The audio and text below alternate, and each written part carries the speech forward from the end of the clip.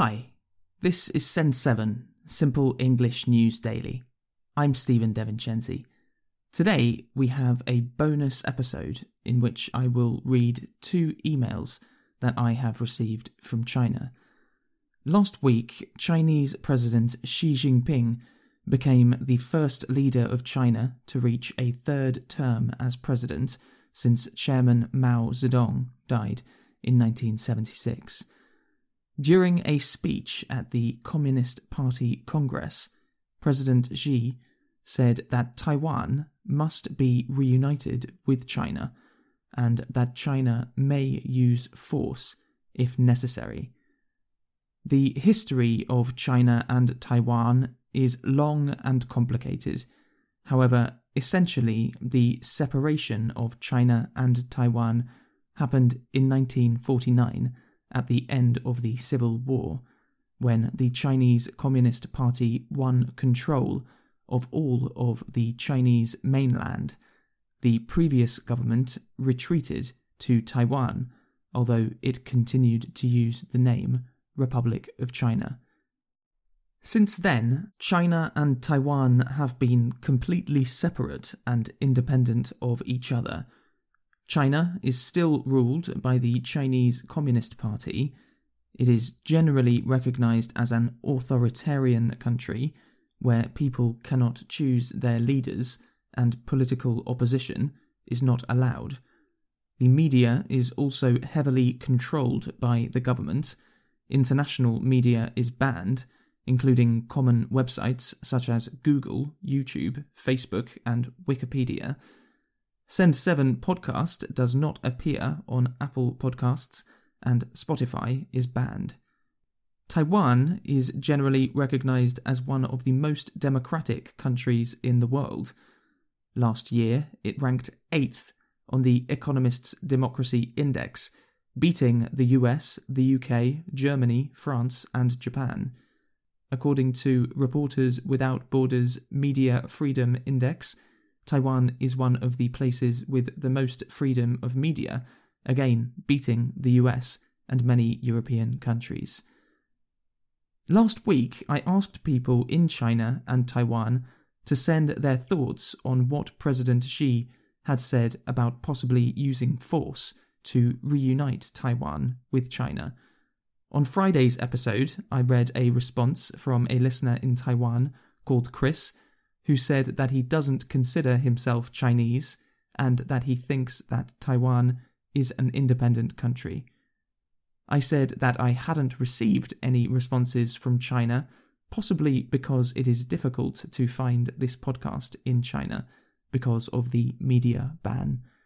However, since then, I have received 2 emails from China. I found them really interesting, and I wanted to share them with you. Both people asked me to change their names because they are afraid of the Chinese authorities. Here are 2 emails from Pip and Sandy. Hi Stephen, I'm Pip from China. I have listened to the podcast in which you asked people in China and Taiwan to write to you.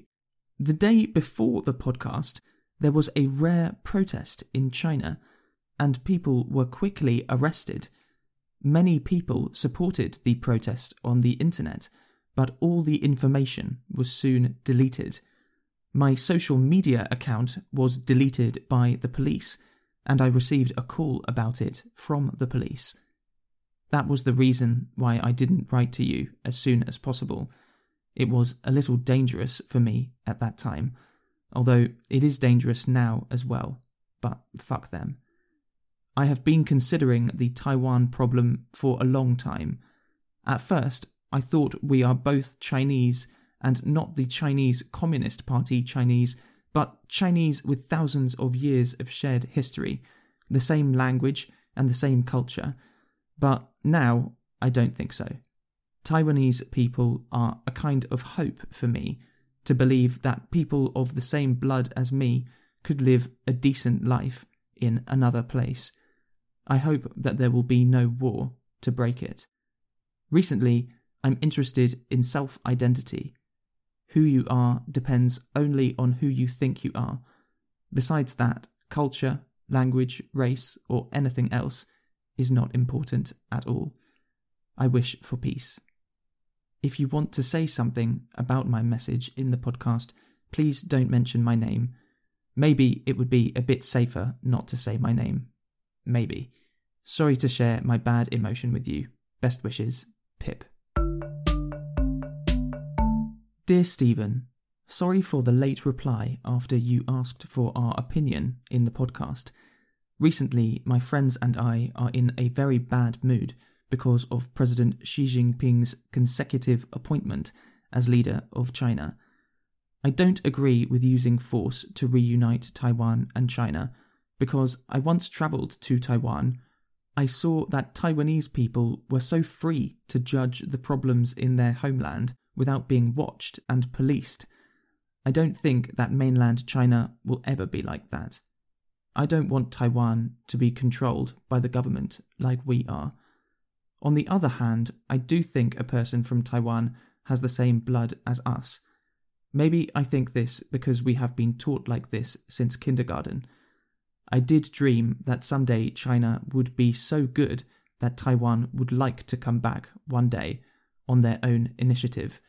Now I can just say, run away, never come back. And definitely we should not use weapons to force them back. However, it seems 9 out of 10 of my schoolmates are eager to watch force reunite Taiwan with China. Where I went to school, most people are pure Chinese patriots. This is because of President Xi's frenzied propaganda of nationalism. My family wants to see it too. Even some of my schoolmates who disagree with Xi's consecutive appointment say that if Xi could reunify Taiwan using force, then they would support Xi's consecutive appointment. I'm so sorry to see all of this in the Chinese mainland. I have to keep silent because our school would threaten us or expel us if a student talks about this. And so many people believe that Taiwan should be reunited by force that if I say no, I can imagine being abused by them.